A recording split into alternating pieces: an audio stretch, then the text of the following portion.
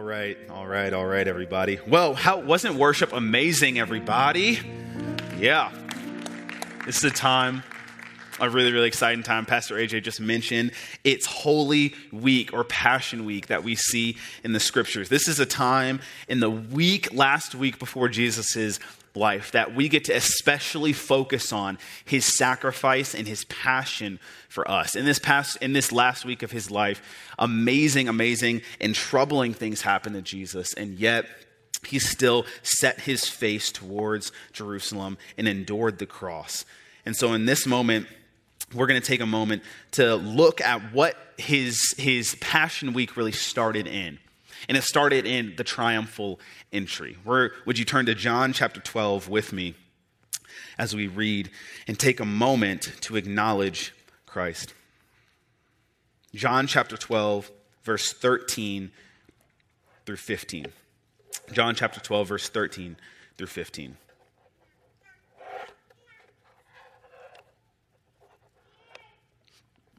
And it says this. So they took branches of palm trees and went out to meet him, crying, "Hosanna, blessed is he who comes in the name of the Lord, even the King of Israel." And Jesus found a young donkey and sat on it, just as it is written, verse 15, "Fear not, daughter of Zion. Behold, your king is coming, sitting on a donkey's colt." An amazing passion portion of Scripture. What I want to title this message today is Treaties and Triumphs.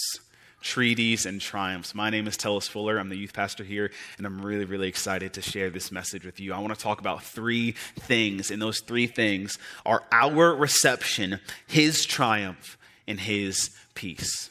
Treaties and Triumphs. Will you pray with me real quick?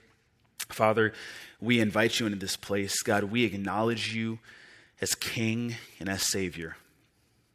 Thank you for this last week. Thank you for your triumphal entry into Jerusalem. Thank you for setting your face and obeying the Father. God, would you open our eyes and our ears to see and hear everything that you, Spirit, want to speak to us? And God, would I decrease so that you may increase? Father, we love you so much. And more importantly, you love us. Holy Spirit, would you empower us to live, look, and love more like Jesus today than we did yesterday? In your name we pray. Amen. Amen. Well, I got a chance to go to the Bible Museum recently. I don't know if you guys have had an opportunity to go, but it's in D.C., a museum that opened recently. And this Bible Museum has a bunch of exhibits, a bunch of walkthroughs and history and stories and exhibitions of the history, the use, Bible in media, and everything in between. And as I went to the Bible Museum, I noticed a really, really cool exhibit that was filled with Bible verses and showing all of the most popular Bible verses. And specifically, it was taking data from the YouVersion Bible app. Some of you probably have that app. This Bible app, that's the biggest Bible app in the world, downloaded countless millions of times by people in the world. And as they're showing an example of the Bible and history and what it means, they're actually taking data and showing data from the YouVersion Bible app and presenting it to us. And there was a really, really interesting fact that I saw at this museum, and it was the most shared Bible verse in the world. The most shared Bible verse in the world in this past year. I want you to just think about it in your mind of what do you think the most shared Bible verse in the world is this past year? As I was about to click, I was going through my mind and I was thinking, it's got to be like a John 3:16, right? It has to be, right? Or it has to be in Romans, or maybe it's like Genesis, or people might be freaking out. It's probably Revelation, right? People probably think it's the end. It's probably Revelation. But the most shared Bible verse in all of the world is John 16:33. And let me read it for you. This is Jesus talking. "I have shared and said these things to you, that in me you may have peace. In the world you will have tribulation, but take heart, for I have overcome the world. The most shared verse in the entire world is one that's saying, God, I'm drowning. God, I need peace. Has anyone felt like they need peace in this past year? If you felt like that, if the world has felt like that, if people have been sharing that, I know people have been receiving that. So I want us to take a look at the Prince of Peace and his triumphal entry into Jerusalem. To take a look and see this triumph that Jesus has created and also this treaty. And when you hear the word treaty, you might have a little hesitation and say, well, did God really create a treaty with us? And if you stick with me for these next 25 minutes, hopefully we can see the Prince of Peace entering Jerusalem and going to a cross, not just for our sake, but for his glory. And not just for that, but also that we may have peace. You see, I think that peace really is the goal of all of our lives. It's the goal. Whatever issues that we've been facing recently, they're all just a roadblock until we get to peace. And all of the things that we want are really just a means until we get to the end of peace. If we want a better job, it's not necessarily because we want better stuff, but the better stuff we think are going to give us more peace. If we want less issues in our marriage, it's not because we technically want to show it off to the world, but it's because we want a, peaceful marriage. We want to live a peaceful life. And all of these things that we do, really, I believe, are the end to get to peace, especially in this past year. Jesus has this triumphal entry, this Passion Week, as people call it, this Holy Week, as some others call it. And as we get to this moment of the triumphal entry, we see that Jesus is entering Jerusalem during a very important time in Jewish culture, and this time is the Passover. And the Passover is a moment where the Jews are coming to a sacrifice to God. And the Passover, if we remember way back in the Old Testament, is a celebration and a moment for the people of God to remember when he brought them out of Egypt's captivity, the Israelites, and actually passed over the house. But the reason in the way that he passed over the house is that they would take the blood of a lamb and they would rub it over their doorposts, and the angel of the Lord would come and he would pass over every single house or he would pass over every house that had the blood of the lamb on the doorpost. It was said that maybe some 2 million Jews would come to Jerusalem at this time. And Jesus had already drawn a crowd. And these people, these Jews, were expecting some type of savior. They had seen him do miracles, seen him heal people, seen him preach with power, seen him give wisdom, seen him open up the scriptures. But at the end of the day, what these people and the Jews were really hoping is that they were hoping that he would be some type of Davidic Messiah that would come and free them from the rule of Rome. That they weren't necessarily expecting a spiritual awakening as much as a political awakening.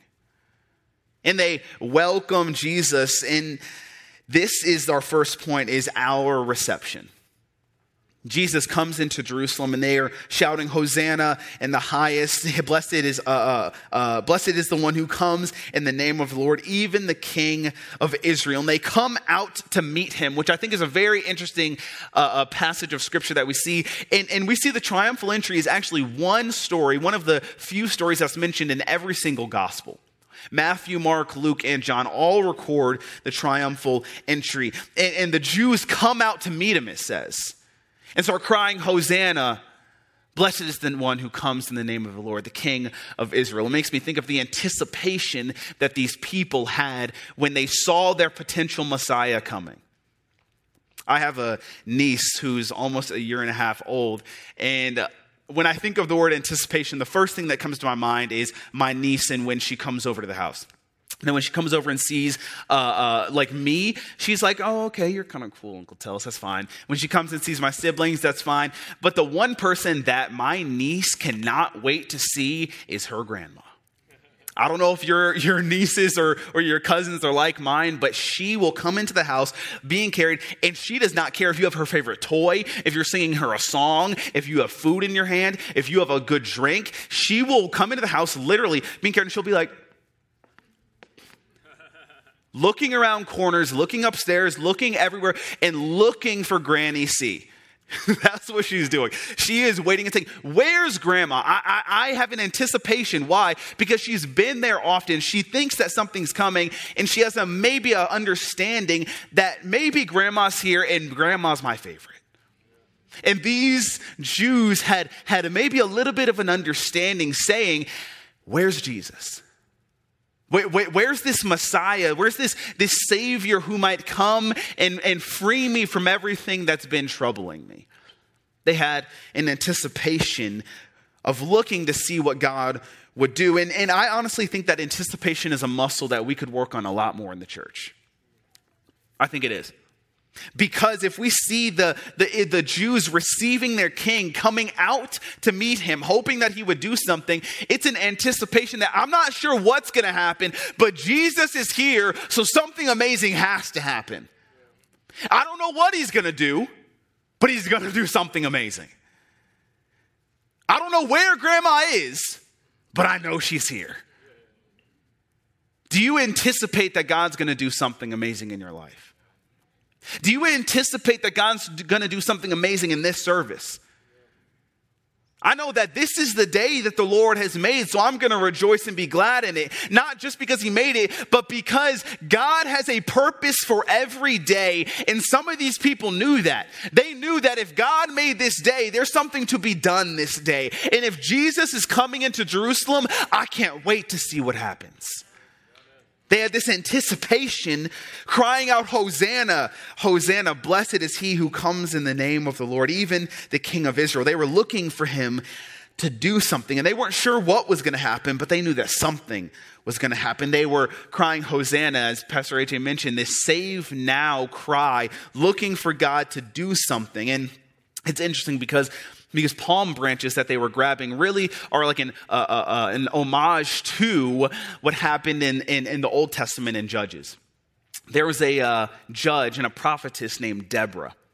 Deborah was the only female judge that Israel ever had. And as Israel was taken captive again, and as they were running away from God again, and as they weren't obeying God again, there was this judge that was raised up in Deborah. And she was told, or it was said that she was sat under a palm tree of Deborah. And as she sat under this palm tree, she received this almost revelation from the Lord, this strategy to get the people of Israel out of captivity and into God's will for them. She comes and receives this moment, and as we see Deborah receiving this plan of victory, we also know that palm trees are a tree that grows in the desert. A palm tree defies all odds on where it should grow and yet grows anyway. And we see that the people of Jerusalem take these palm branches and lay it at the feet of Jesus and wave them in the air, and they lay their cloaks on the ground. And it's a symbol of victory and a symbol of this resilience to grow in the desert that they lay at Jesus's feet.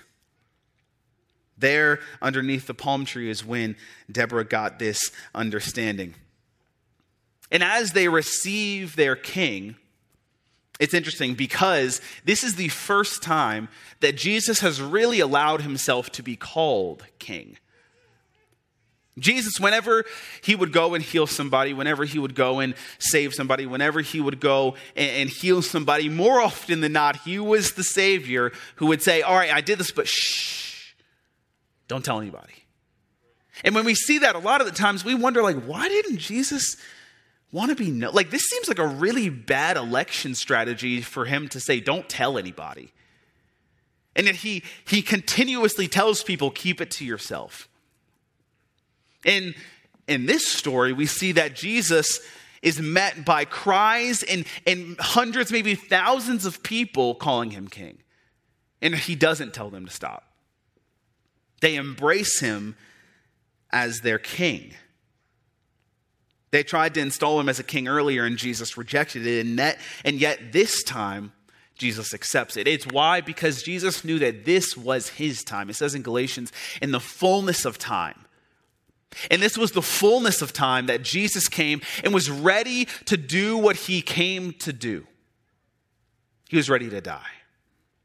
And he was ready to be called king. He was ready to be acknowledged as who he has always been.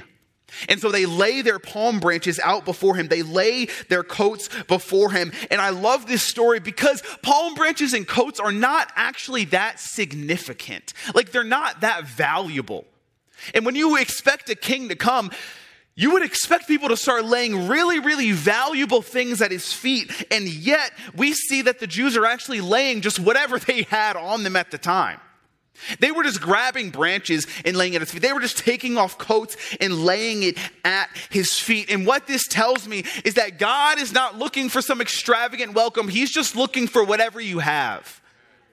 Whatever you have is all God needs. And these people start grabbing tree branches, start grabbing coats. And this is a great truth, because if whatever we have is all God wants, that means that there's no excuse. And the bad news is, if whatever you have is all God wants, that means that there's no excuse. It's a good thing when you feel like you don't have a lot, and it's a bad thing when you feel like you have a lot.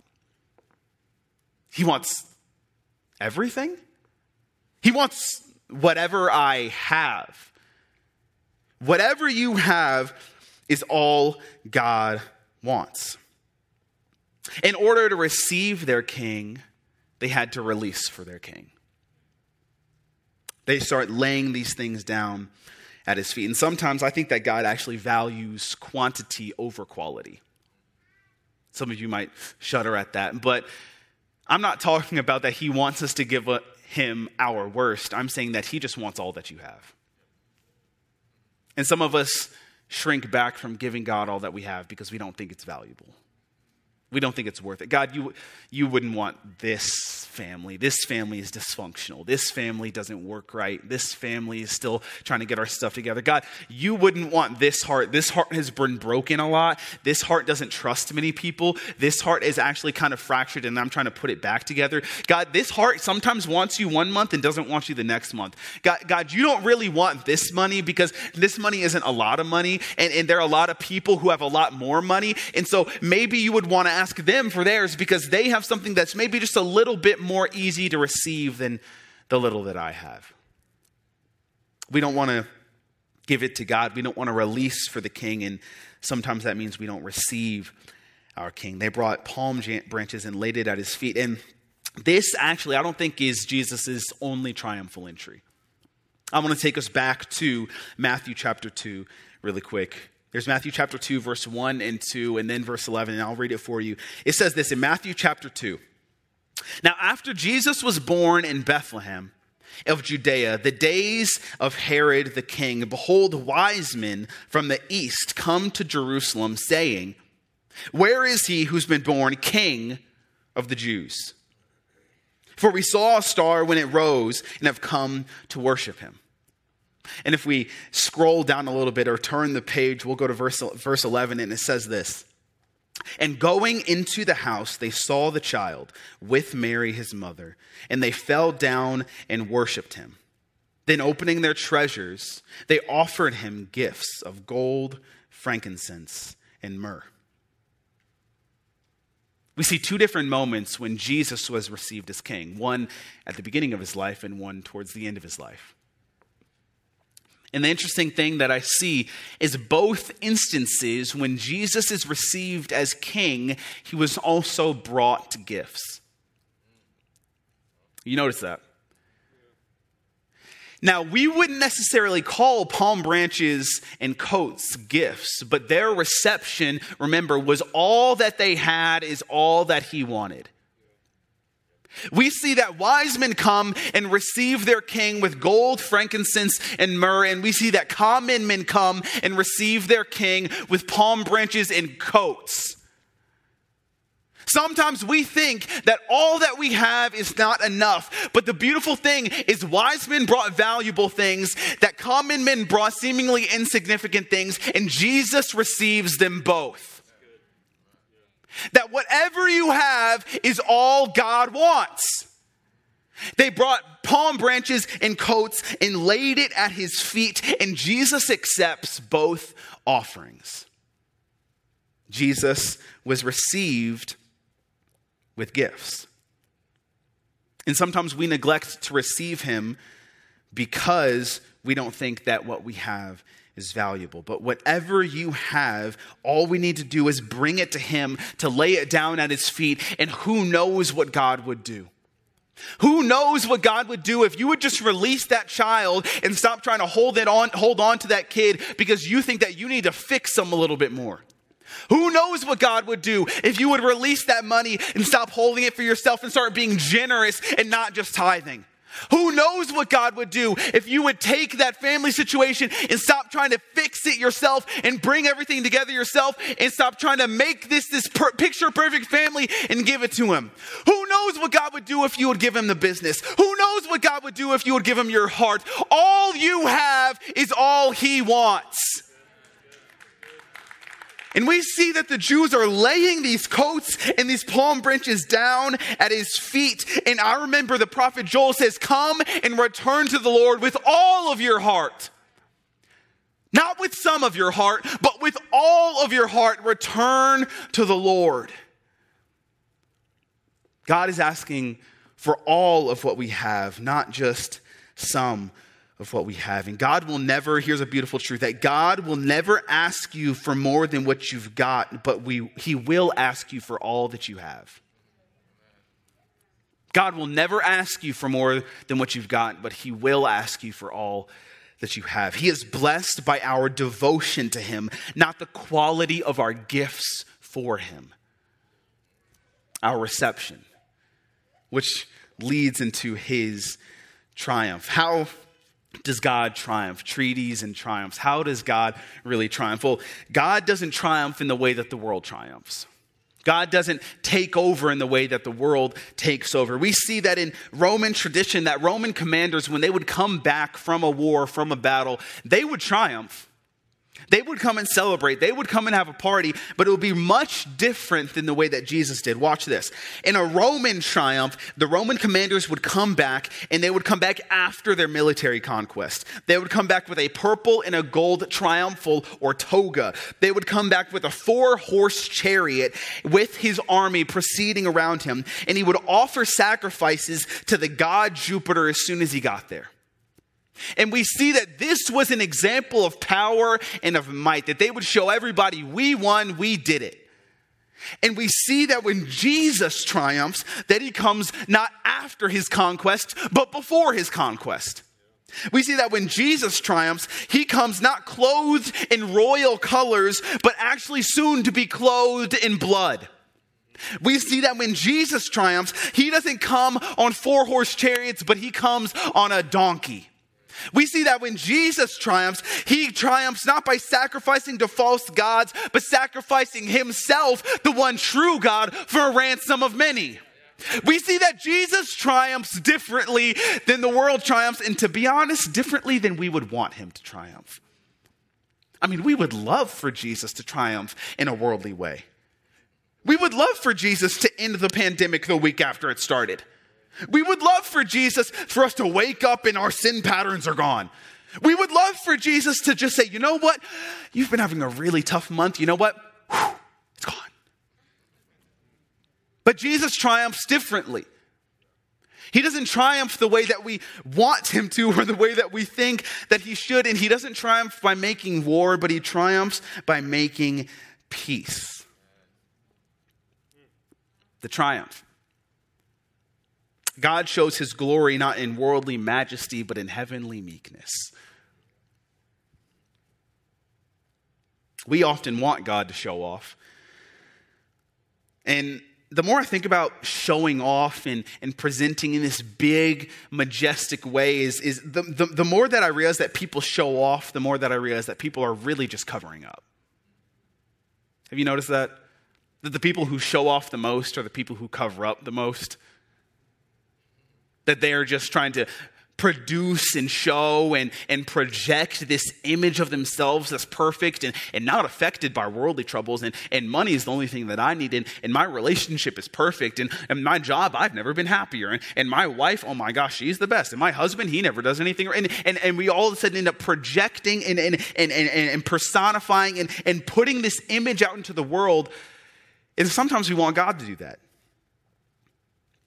And Jesus had this godly confidence, which I often think is sometimes confused and indistinguishable from meekness.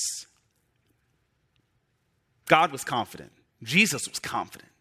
Jesus walked in that city confidently.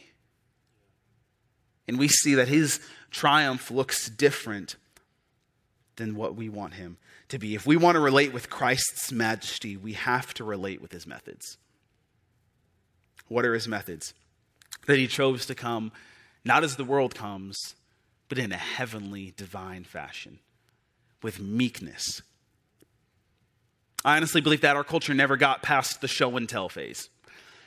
Remember in school, show and tell, you'd go and you'd bring a bunny and you'd say, this is Thumper, right? And you'd be like, I love him and he eats rabbits and he stinks up my house, right? I was homeschooled. I have no idea what people do for show and tell. I'm just making this stuff up. But when I see in TV shows, I would see people do show and tell, right? And show and tell, people would come and they would show off all these different parts of their life and they would show off and say, look what I have and look what I can do and look how great this is and look how great that is. And it's almost this like natural comparison competition. It's like, hey, look at this and let me tell you how great it is. But I don't think we've graduated from show and tell. We've just switched methods. We've just went from classrooms to captions. We've just switched from animals to Instagrams. We've just switched our methods of show and tell. And the beautiful thing about show and tell is that God did not just go and tell his love from prophets, from books, or even from the disciples, but he showed it to us on a cross. That God wasn't just screaming his love from heaven, but he was showing it to us on earth. Can we be a church that doesn't just tell about our genius, but tells others about his grace? Can we be a church that doesn't just show off our money, but shows off his mercy? Can we be a church that changes the method in which we are showing and telling, not about our glory, not about our triumph, not about a worldly triumph, but a heavenly triumph? The world does not need more of your worldly triumphs. I'm sorry to break it to you. The world needs way more of his grace and of his mercy. And God showed and told in a different way. This triumph that was a treaty. And it's not that this treaty that God compromises on sin. That's not what I'm saying. I'm not saying that God overlooked sin and said, okay, it's fine. I believe that you guys are trying to do better and I'm just going to turn the other cheek. No, God has to punish sin. And God punished sin. He poured out all of his wrath on the Son. He punished it. And when we use the word treaty, a treaty is something that is made an agreement between two peoples or nations. And where I say treaty, I say that there was a treaty made between heaven and between earth, between God and between man. A reconciliation that was brought through Jesus Christ's triumph over sin, hell, and the grave. And now we are reconciled to God because he triumphed for us. There is now a reconciliation between two people groups and two nations that was only bought through the blood of Jesus. And it started at this triumphal entry. When I think of a triumph, I was in college and there was this, I don't know if you guys, your dorm rooms were like mine, but so we had like a bunch of guys, like 8-10 guys in a room, way too many people. And so obviously we were crazy loud. We'd be playing video games. One of my roommates had these like giant speakers. And so we were low-key the obnoxious neighbors, right? Like we just played our music way too loud sometimes. And so we were on the top floor of our dorm. There was a room right below us. And as we would play our music incredibly loud, way too loud, what would happen is that we would get a friendly knock, probably with a broom, from our neighbors going like up at our floor, their ceiling, right? They'd be like, hey, yo, stop it, essentially, right? And so what did we do? We were very, very kind and nice neighbors, and we turned up the music, right? And so, hey, don't you judge me. Hey, let's watch it. This is Holy Week. And so we turned up the music. And so as we're having this war with our neighbors, obviously what do? Is they start turning up their music, right? And so we all of a sudden are in this unplanned war with our neighbors below us. all of a sudden, we're like, yo, we can't take this anymore. This is getting out of hand. We go and we like go downstairs, get in the elevator, and we go up and approach these dudes. We go like 6 deep, right? Because we're like, we don't know what's going to happen. We don't know if they're mad at us. We're just ready for a fight. And so we're like, all right, let's do it. And so we end up going to these roommates, these floor mates, right?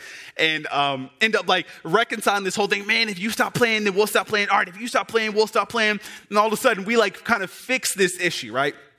And that's a really minor form and a minor example of a treaty. But treaties are usually two-sided. As in, you do something, I'll do something. You do this and I'll do that. We'll both benefit, except for the treaty between heaven and earth. Except for the treaty between God and man. That one was one-sided. That we see Jesus coming not in his fully divine heavenly form, but in the form of a baby. We see that Jesus got ridiculed and we got redeemed. We see that Jesus got chastised and we got chosen. We see Jesus got beaten and we got blessed. Jesus got death and we got life. Jesus was coming to change things and triumph, but not in the way that we thought he would. There was this reconciliation between heaven and earth that spanned the distance that no man could cross except for God himself. And God came and spanned the distance. He was coming, but not how we would expect. And as I close, if Darren could come up, and we could acknowledge that this treaty, this triumph, this reconciliation doesn't just stop with Jesus coming, but it's interesting because as soon as he enters into the city, there's a moment to where the crowds are crying, Hosanna, Hosanna, Hosanna in the highest. Blessed is he who comes in the name of the Lord, even the King of Israel.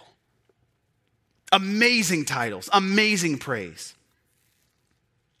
And the next week, we see another crowd that's not shouting, crown him, but crucify him. That's not shouting his praises, but shouting for him to die. We see 2 images and 2 receptions of his triumph. And it's interesting because I really do believe that these Jews were just disappointed. They expected God to come in a Davidic way, in an amazing way, and he came in a lowly way, in a meek way. They expected him to overthrow Rome so that they could live the life that they always dreamed and life would be a whole lot better. Maybe you expected that this would be over by now, that I would stop sinning by now, that I wouldn't have these issues anymore, that God would have blessed me by now, that my faithfulness would have produced some fruit by now, that I wouldn't have any more problems, that the bad things would stop and the good things would start. And we see that a crowd switched places and started yelling, "Crucify him," to the King of the Jews. Disappointments come from unmet expectations, and unmet expectations come from a misplaced hope. The quickest way to dethrone God is to be disappointed by him. That there was a group of people who were disappointed with God, disappointed with this Messiah, disappointed with this prophet, and said, if you had only done this differently, we wouldn't be in this position. God, if you came and did what I wanted you to do, everything would be fine. I would still be shouting, crown you. And we have a group of people who is no longer worshiping him, but who's asking for him to be crucified. In Proverbs, it says that a hope deferred makes the heart sick. And these people had a hope, a misplaced hope, that God would do exactly what they expected him to do. But let me tell you something, that verse does not end there. It says that a hope deferred, it makes the heart sick, but a longing fulfilled is a tree of life. And there is a longing that is going to be fulfilled, spoiler alert, in a few days where Jesus would continue this week and he would get to the end and he would not despise the shame, but he would go faithfully to the cross and he would sacrifice himself on behalf of all who would believe in him. And if you would just trust in him, then you might be saved. And he had said these things that you may have hope. He has triumphed that you may have hope. A voice crack, but still hope. I yell because I care. And we see that Jesus in this moment is saying that they were hoping in better conditions. And I don't want us to be a church that merely hopes like the crowd in better conditions, better circumstances. Because good times are going to come and go. Church, you know that the good times are going to come and they're going to go? That there are going to be good moments and bad moments, and we don't need better conditions because we have a risen Christ. We have a hope, a sure hope that Jesus is king. And Jesus has been king before the prophet said so. Jesus has been king before the book said so. Jesus has been king before the disciples said so. Jesus has been king before the Jews said so. Jesus has been king before Kanye said so. And Jesus will be king afterward. Jesus is not just king because we call him king, and he's not just a king that comes to overthrow your bad situations, but he is a king who comes to save. I hear a lot of people saying, Jesus is my homeboy. Jesus is, God is dope. And I'm really happy for you that Jesus is your homeboy. I'm really happy that you and God are so close, but I surely pray that he is not just your homeboy. I hope that you understand that he is not just Hosanna, save me from my bad situation. And I understand God is your friend. He is one that sticks closer than a friend. I get it. But I surely hope that you understand that he is not just your homeboy, but he came to be your king. He came to rule and reign over every part of your life. And he makes no conditions and he concedes nothing. He is one who says, I am Lord of all, or I'm not Lord at all. I am king of all, or I'm not your king at all. We lay it down at his feet. And I love what AJ always says. He says, I just want to be a door holder in the house of the Lord. I just want to be a door holder. You know what? If he doesn't have to give me a good position, he doesn't have to give me a good job. He doesn't have to give me perfect kids. He doesn't have to give me a big bank account. He doesn't have to bless my business. He doesn't have to fulfill my dreams. I just want to be a door holder in the house of the Lord and I will be fine. Why? Because I don't deserve to be there in the first place. He is king. I don't deserve to be where he's at. And yet he invited us. He brought us in, and we understand that if he is king, I'm going to use a dirty word here, a word that we don't like. If he is king, that means kingship means submission. Now, we don't like that word in our culture. We don't like submitting. We think it's a bad, I'm not going to submit. Submission. Don't God love, God wouldn't make me submit. I don't want to submit to that. I don't want to submit to her. I don't want to submit. If he is your king and you are his citizen, submission is non-negotiable. He's king and he comes leaving peace. This is my last point and I'll make it really short. He comes riding on a donkey. And this donkey is a seemingly insignificant thing. If I was Christ, I would have come on a dragon. I would have come on something or even in Revelation, I would have come on the white horse. I would have done the thing. I would have been the most impressive spectacle you could ever see. And yet we see that Jesus, the King of glory, the King of kings, and the Lord of lords comes on a donkey.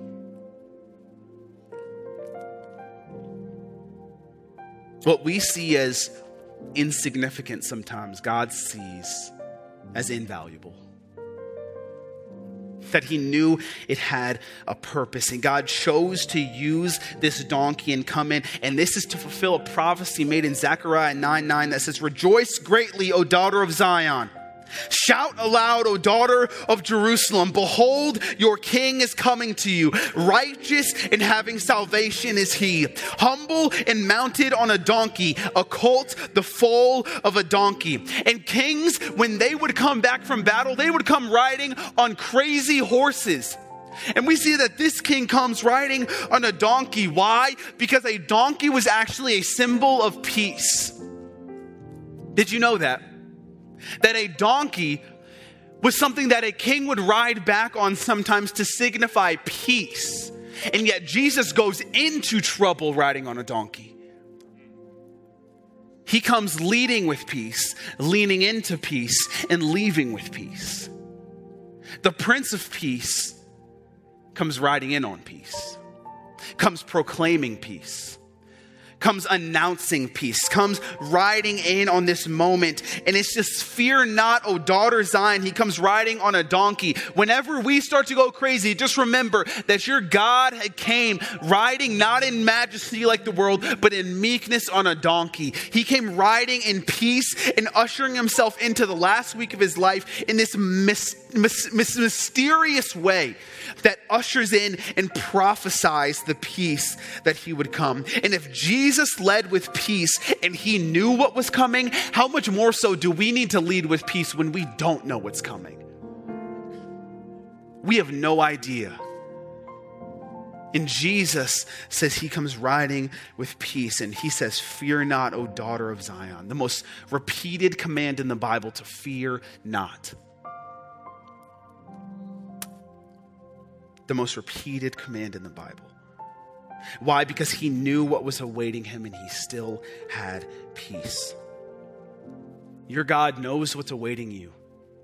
So have peace. We're going to go back to that verse we read in the beginning. John 16:33. I have said these things to you, that in me you may have peace. In the world you will have tribulation, but take heart, church, for I have overcome the world. Will you pray with me? Father, we love you so much, but more importantly, you love us. God, we submit to you in this moment, and we receive you. As you triumph and as you leave your peace, God, we receive you. We acknowledge you and we trust you.